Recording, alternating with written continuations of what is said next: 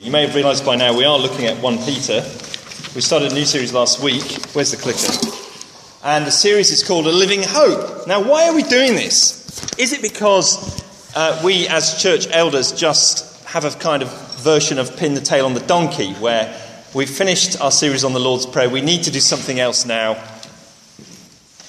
Oh yeah, 1 Peter, we haven't done that before. No. A lot of thought goes into why we choose what we do next, and I want to give you the reason for that by these questions which my kids often ask. Who, what, why, where and when? Who, what, why, where and when? Well, the who is the Apostle Peter, there in verse 1.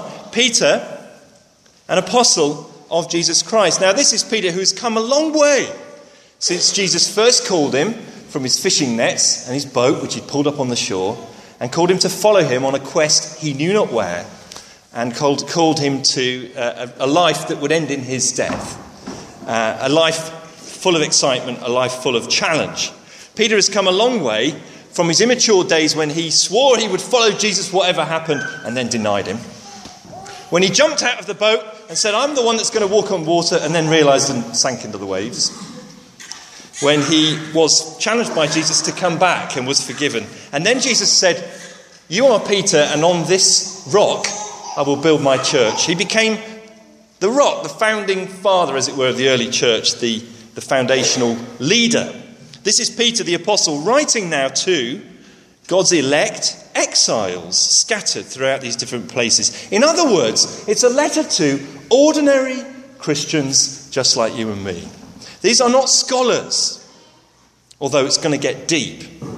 It was meant for all of us. They are ordinary people. We've read this morning, if you look at over the chapter 2, verse 18, some of them are slaves. He speaks to slaves and their problems with their bosses. Some of them have got money. Chapter 3, verse 3, he says to the women, your beauty shouldn't come from outward adornment such as elaborate hairstyles and the wearing of gold jewelry and fine clothes. Now, if nobody in the church had any money, there'd be no point saying that. Someone there has got enough to have a fancy hairdo and their nails done and gold jewellery. And he says, your beauty shouldn't come from that. Some of them are married. In chapter 3, he talks to wives and husbands. Some of them are young. In chapter 5, it was good to hear my son reading these words. You who are younger, submit yourselves to your elders. I was saying a private amen in my heart. Some of them are older. Many of them had a pagan background. They weren't from a religious or certainly a Jewish background. If you look back at chapter 1, verse 18, you know it was not with perishable things such as silver or gold that you were redeemed from the empty way of life handed down to you from your ancestors. Now, he would not say that to Jewish people. Jewish people don't have an empty way of life handed down. They have the word of God. So he's writing to at least some non-Jews, Gentiles. In fact, over the page again, chapter 2, verse 12, he says, live such good lives among the pagans. So they're living in a place where there's a lot of pagan, non-Jewish, non-Christian lifestyle going on. And they are now following Jesus in a minority. One scholar writes this: wherever Christians are a minority, the message of 1 Peter takes on renewed relevance. For instance, the letter became a source of hope and encouragement to students at the University of Halle in Soviet-dominated Germany after World War II. In former Yugoslavia and Muslim Indonesia, 1 Peter is said to be the most popular book amongst Christians. It's a letter to ordinary people following Jesus in a minority. So that means this letter was written for you. Who? Now, where? Where do these people live? We talked a little bit about it last week, but last week we had a Thanksgiving. I didn't want to go into detail, but don't worry, you get your money's worth this week.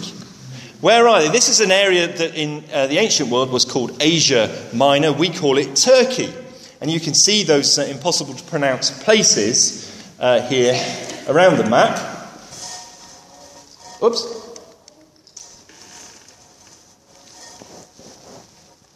Pontus, Galatia, Cappadocia, Asia and Bithynia. Now this is Turkey. You see down here you've got Cyprus. Over here we've got Syria, and further down here you'd have the country of Israel. There's Crete, and this is what we call Greece. There's Macedonia, Thrace. So Italy's over here long-legged Italy kicking little Sicily into the sea, as we all learned. Now, this area that we're looking at, this huge country, modern-day Turkey, is vast, and it's made up of all these different provinces. He mentions 5 of them. On the west side, here, closest to Greece and Italy, it was more urban, lots more cities, and more cultured. The word was Hellenized. There were more people speaking Greek who knew about Greek culture. And the further east you went, the more wild and woolly it became. The more barbarous, the more people wearing long beards and not really knowing much about the cultured world. So it's an enormous, very diverse region that this letter first went out to. And it was an area that became the cradle of Christianity. That's where. Now, why? Why was it written? Reading New Testament letters is a little bit like listening to one end of a phone call. If you've ever done that, you can hear somebody having an argument with someone and you're trying to figure out what's going on the other end of the call. You read the letter carefully and you listen and you see what you can pick up. Now, just track along with me as we read these verses. Chapter 1, verse 6. He says, in all this you greatly rejoice, though now for a little while you may have had to suffer grief in all kinds of trials. Over the page, chapter 2, verse 11 and 12. Dear friends, I urge you as foreigners and exiles, abstain from sinful desires which wage war against your soul. Live such good lives among the pagans that, though they accuse you of doing wrong, they may see your good deeds and glorify God on the day he visits us. In other words, they're in an environment where people are accusing them of doing wrong. To skip down to verse 15, it is God's will that by doing good you should silence the ignorant talk of foolish people. So there's groundless criticism going on. Chapter 3, verse 1. Wives, in the same way, submit yourselves to your husbands, so that if any of them do not believe the word, they may be won over without words by the behaviour of their wives. In other words, there are people in spiritually mixed marriages. A wife who follows Jesus, a husband who does not. He's speaking to that kind of context, and some of you know what that's like. Chapter 3, verse 13. Who is going to harm you if you are eager to do good? But even if you should suffer for what is right, you are blessed. Do not fear their threats, do not be frightened. But in your hearts revere Christ as Lord. Always be prepared to give an answer to everyone who asks you to give the reason for the hope that you have. But do this with gentleness and respect, keeping a clear conscience, so that those who speak maliciously against your good behaviour in Christ may be ashamed of their slander. There is suffering, there's misunderstanding, there is slander. Chapter 4, verse 4.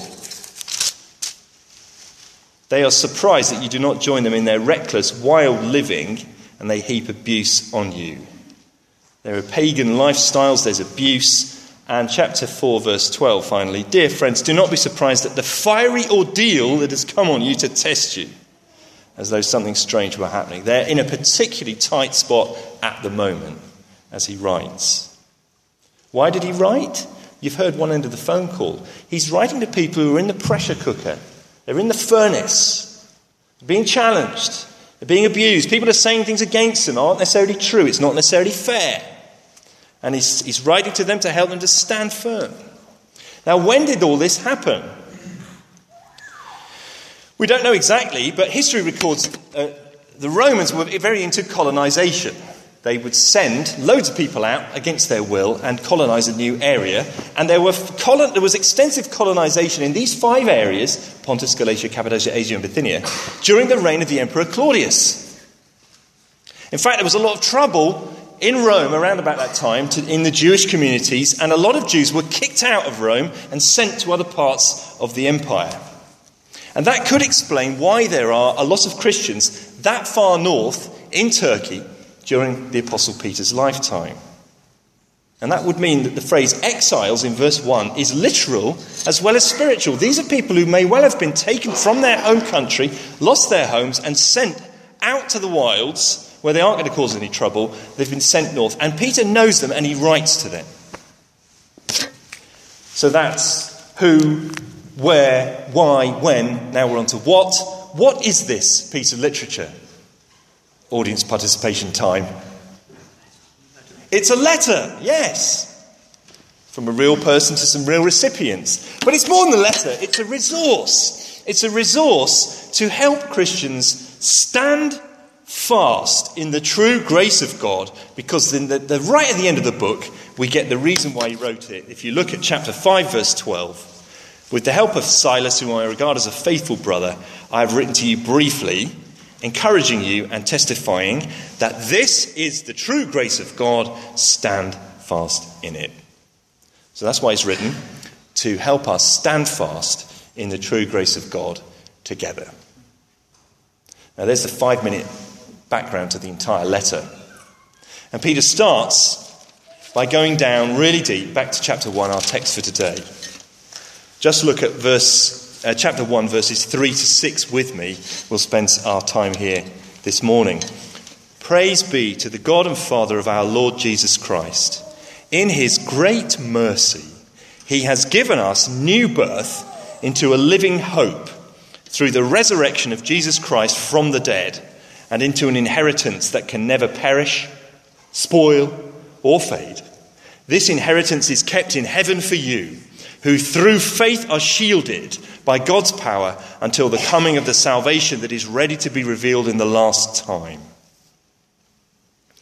Now, my wife and I sat down to talk about this passage this week. We normally do this. We talk about what we're preaching through at church. And as we read those verses, my wife paused at the end of it and then said, "You poor boy.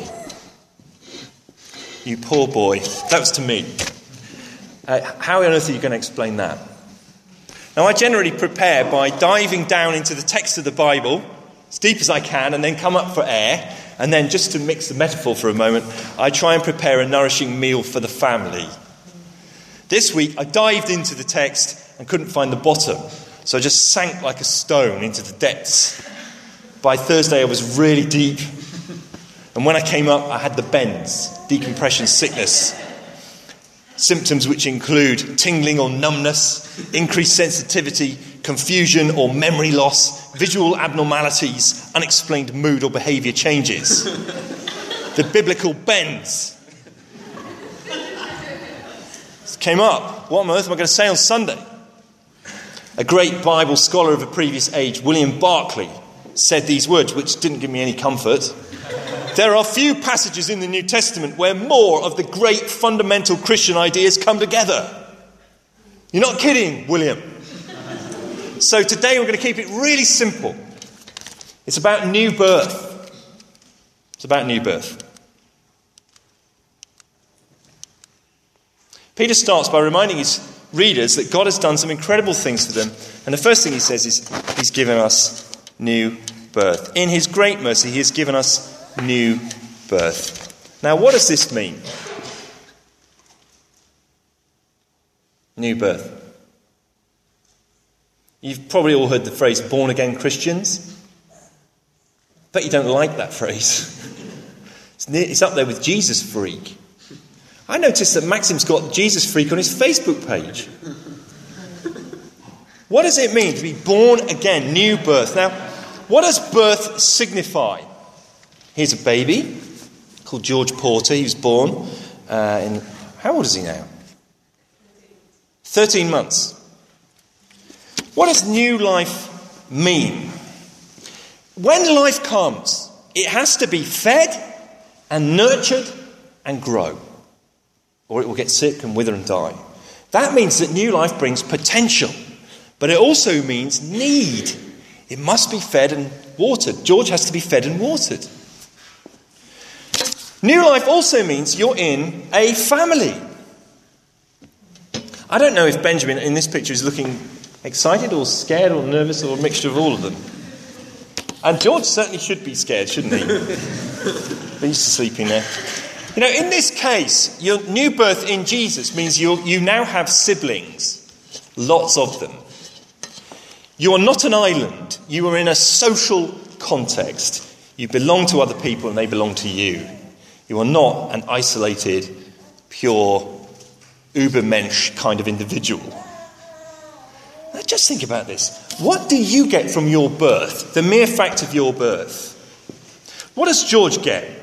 Here he is with his family, looking quite scared again. By a body of water. This is a Porter selfie by the look of it. What does George get by virtue of being born into this family? Well, one thing he gets is his citizenship. I think he's a British citizen. You know what? I've got my passport here today. The passport has incredibly poncy words in the front page. I don't know if you've ever read it. Her Britannic Majesty Secretary of State requests and requires, in the name of Her Majesty, all those whom it may concern, to allow the bearer to pass freely, without let or hindrance, and to afford the bearer such assistance and protection as may be necessary. See, you don't get that in an American passport. George gets to be a citizen just by virtue of being born. He didn't do anything to deserve it. But here he is. He's entitled to be a citizen of this country. He gets to go on the NHS. He's been using their services this week, much to his parents' delight. Also, by being born into that family, so I'm going to get in trouble, there's certain potentialities, right? Certain things that probably will come about. I'm looking at that picture and think he's probably going to be quite bright. Now, Andrew's a lot younger than me, but I played Trivial Pursuit with him once. I'm not playing with him again. Arlie is very bright as well, very, probably be quite organised. He's probably going to be polite, you know. He's also going to be nutritionally balanced. You know, if your mum is a nutritionist, I pity you. I don't know if Benjamin has ever tasted a McDonald's. These guys are never going to get a bag of crisps in their packed lunch or a chocolate bar, you know. They're not going to get chips on the way home from school, or if they do, they will hide them and have some carrots before they go home. Now, just by virtue of being born into this family, he gets his identity, his citizenship, his social class, and many, many innate potentialities, just by virtue of his birth. Right? It is difficult to imagine a more sweeping concept than a new birth. It includes everything. And that's where Peter goes when he wants to tell his ordinary Christian readers what it means to be a Christian. It means you've been born again. New birth. If you've been called by God to follow Jesus and you've responded, if God's Spirit has come and changed your heart, then it is nothing less than a new birth. It's not just changing your religion. It's a new birth. You've been given a new life with all the implications of that. A new identity, a new citizenship, a new family context, new potential. Now, Peter says that new birth is into two things: hope and inheritance. Hope and inheritance. Here's the first of them. Let's read it again, verse 3. Praise be to the God and Father of our Lord Jesus Christ. In his great mercy, he has given us new birth into a living hope. A living hope. Now, our culture yearns and craves for hope, doesn't it? And yet, most of the time, we cannot find secure hope. A friend of mine was leading a large group of teenagers on a Christian conference called Word Alive. And they had this thing where there was a mobile phone number and the teenagers could text in questions to this phone, and it was anonymous. So they got all sorts of questions, the real questions people were asking, came through on this phone.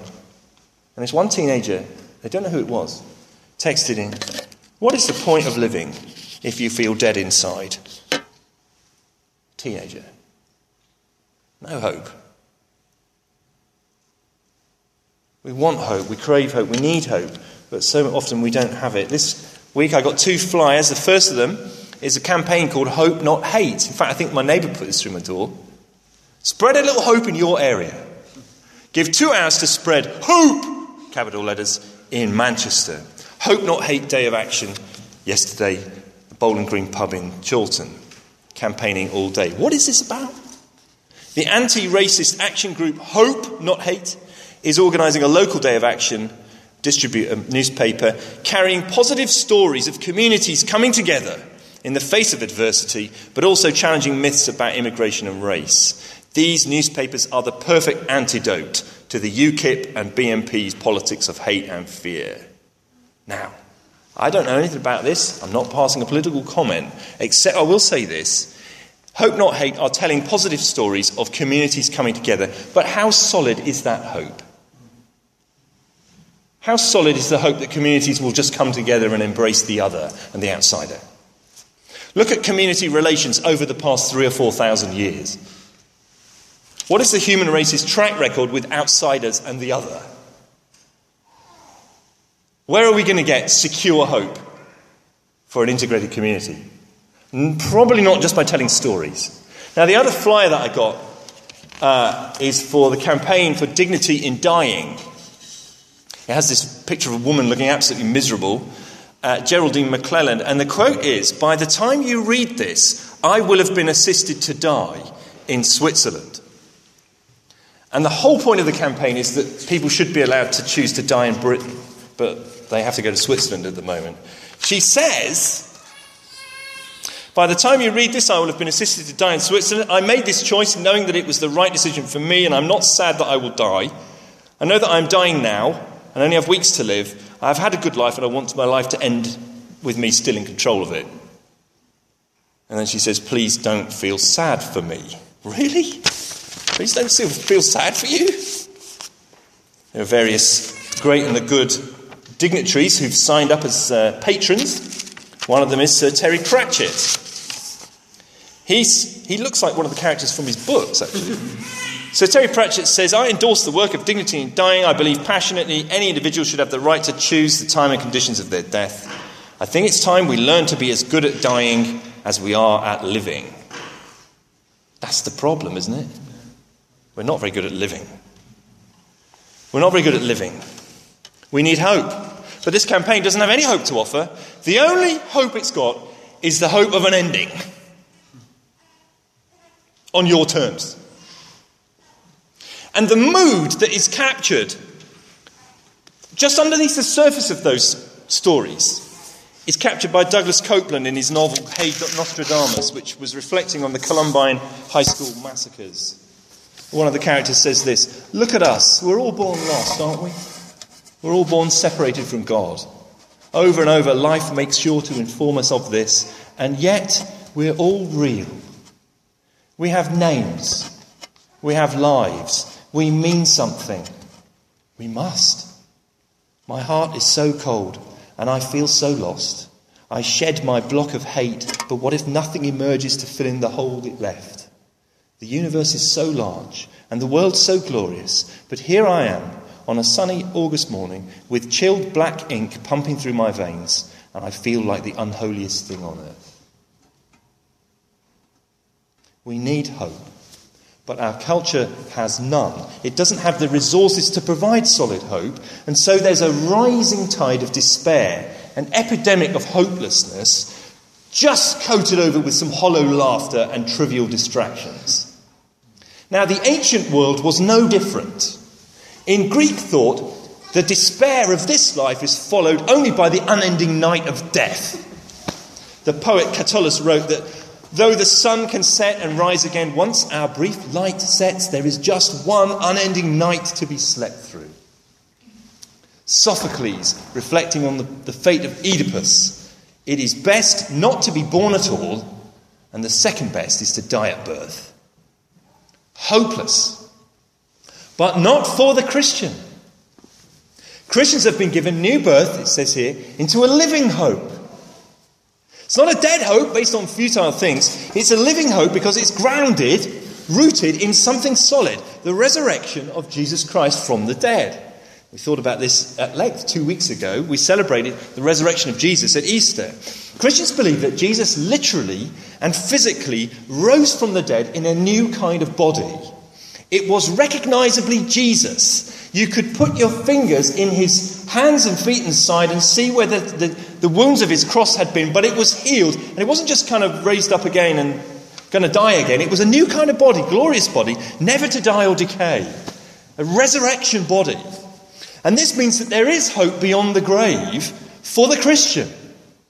Not just pie in the sky when you die by and by, but the hope of a resurrected future in a new kind of world, the world we all want. The world without sickness, the world without pain, the world without tears, the world without suffering, the world without grief, The world without saying goodbye, never to see you again.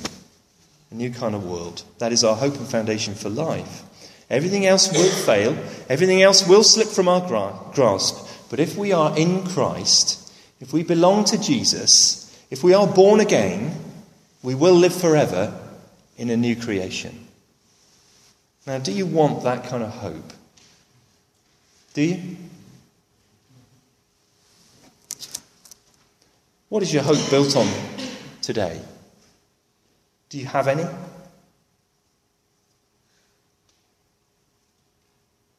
Now, the other thing about being born into a family is that you become an heir. Now, some of you here may be fortunate enough to expect a sizable inheritance. Others may know that you are going to inherit tuppence halfpenny, unless you have a distant relative in Australia who you've never heard of, who's going to die and leave it all to you. And we all know how likely that is.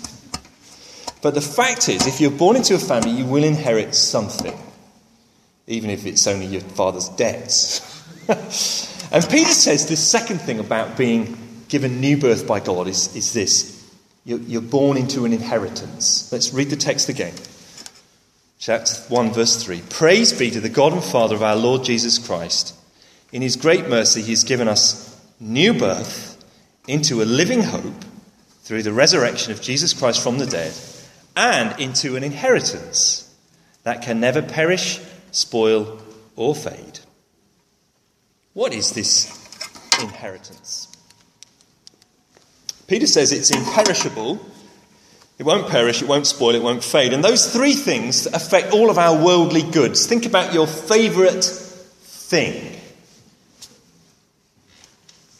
Your favourite thing. I'm thinking about my goatskin leather Bible. And my 1962 Watkins British guitar, which is already perishing, spoiling and fading. These three things affect all our earthly goods, all our best things.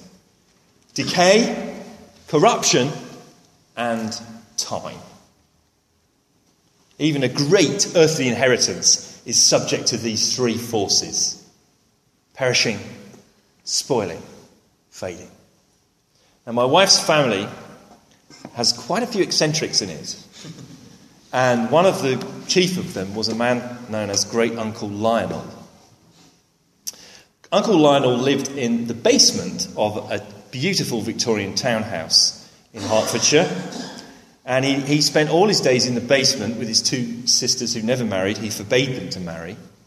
And they owned 5 townhouses in a row in this beautiful Victorian town in Hertfordshire. And these houses were full of antique furniture, beautiful, beautiful furniture, including Ming vases. And they never went in the houses. They never went in the rooms. They never used the furniture because they lived in the basement of one house all their days, saving up and not spending money. Uncle Lionel wore jumpers with so many holes in, he had to wear more than one jumper to cover up the holes of the one underneath it. He had a room. This sounds made up, by the way, but it's actually true. It's my wife's family. He had a room that was full, totally full, from floor to ceiling, of the Financial Times. Every copy going back however many years, because he was an avid student of stocks and shares, and he was a great investor. He put money into all sorts of things, gold mines in South Africa and blah, blah, blah. He never enjoyed any of it, but he invested a lot of money and made a lot of money, millions of pounds. And they owned the 5 townhouses and they owned the stocks and shares, and the heirs were waiting for their share. The heirs were waiting for their share. Well, what happened to that inheritance? The inheritance was subject to the forces of perishing and the ravages of time. The furniture, which was top-end antique stuff, was riddled with woodworm and had to be burnt. A beautiful, antique, ornate French clock was neglected, falling apart and tarnished with time. Great to have a clock tarnished with time. The houses were falling apart because they'd been neglected for years and years. They were decaying. The back veranda of the biggest house had an ornate cast iron Victorian veranda. It had rusted and had to be pulled down. A lovely orchard at the end of the garden had run wild and was ruined. What about corruption? A canny member of the family offered to be Uncle Lionel's executor and to make sure everyone got their fair share when he passed. What do you think happened? I heard a story this week of a minister who paid into a pension scheme for 22 years, only to find that the Christian financial advisor had stolen all the money.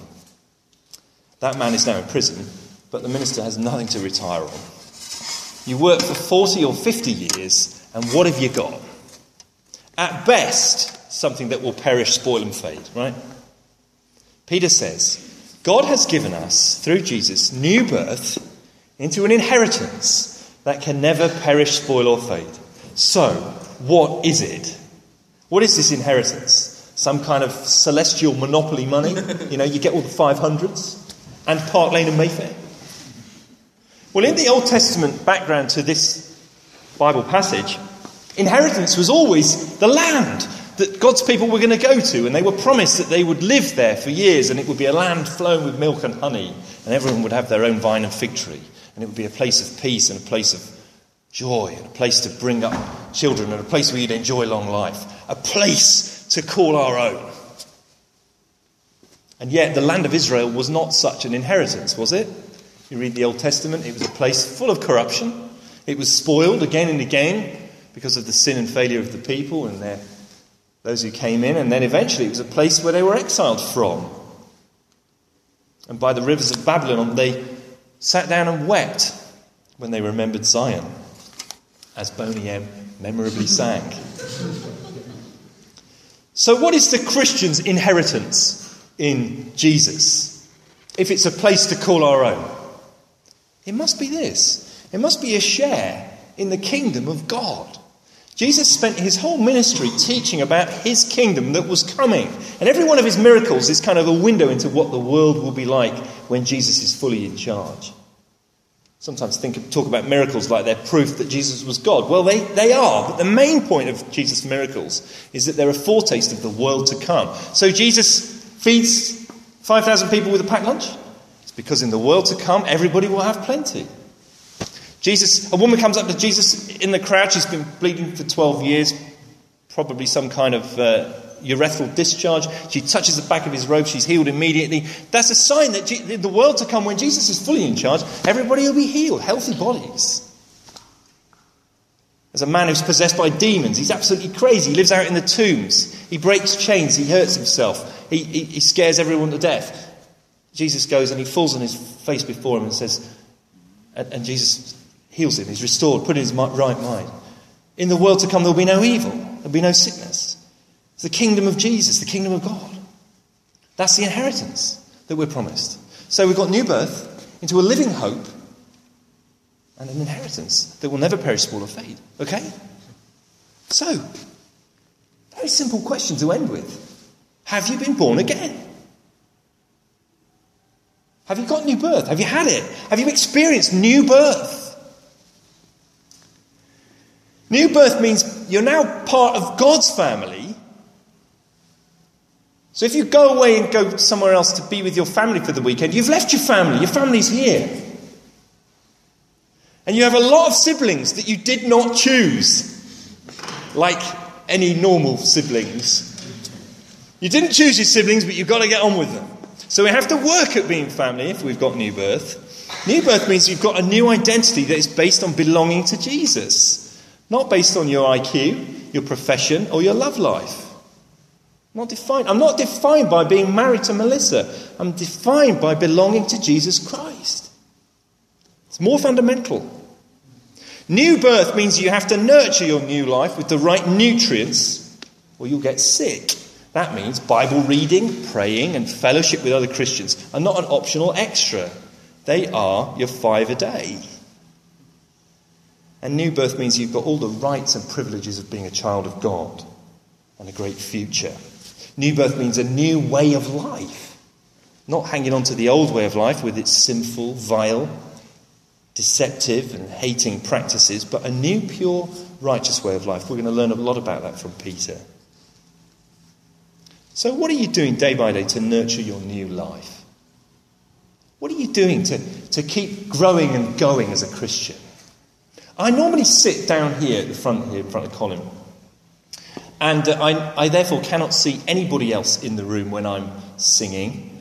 And I then come up and speak. But today, because of the theatrical reading we were doing, I sat up there at the back and I was trying to control Ben, which is very hard to do. But it did strike me that there were a lot of long faces here during the singing. A lot of people just not switched on. Just really not that engaged, frankly. Now, I'm going to sit there in future so I don't have to look again. But, let me ask you, it's quite possible to be in an evangelical, Bible-believing church. It's quite possible to believe all the right things. It's quite possible to win the Bible round of the pub quiz, you know so much, and actually not to be born again. It's quite possible to deceive yourself. It's quite possible that some of our 80 or so church members, it's quite possible that some of them aren't actually born again. Because there's no new life. There's no change. There's no joy. There's no growth. There's just going round and round and going through the motions. You're only here today because it's something you have to do on Sunday morning. Get out of it as quickly as possible and forget about it. Are you born again? Really? This is simple. Let me ask you, what are you setting your hopes on? The hopes of your heart. What do you really hope for? Is it the living hope? Or is it something else?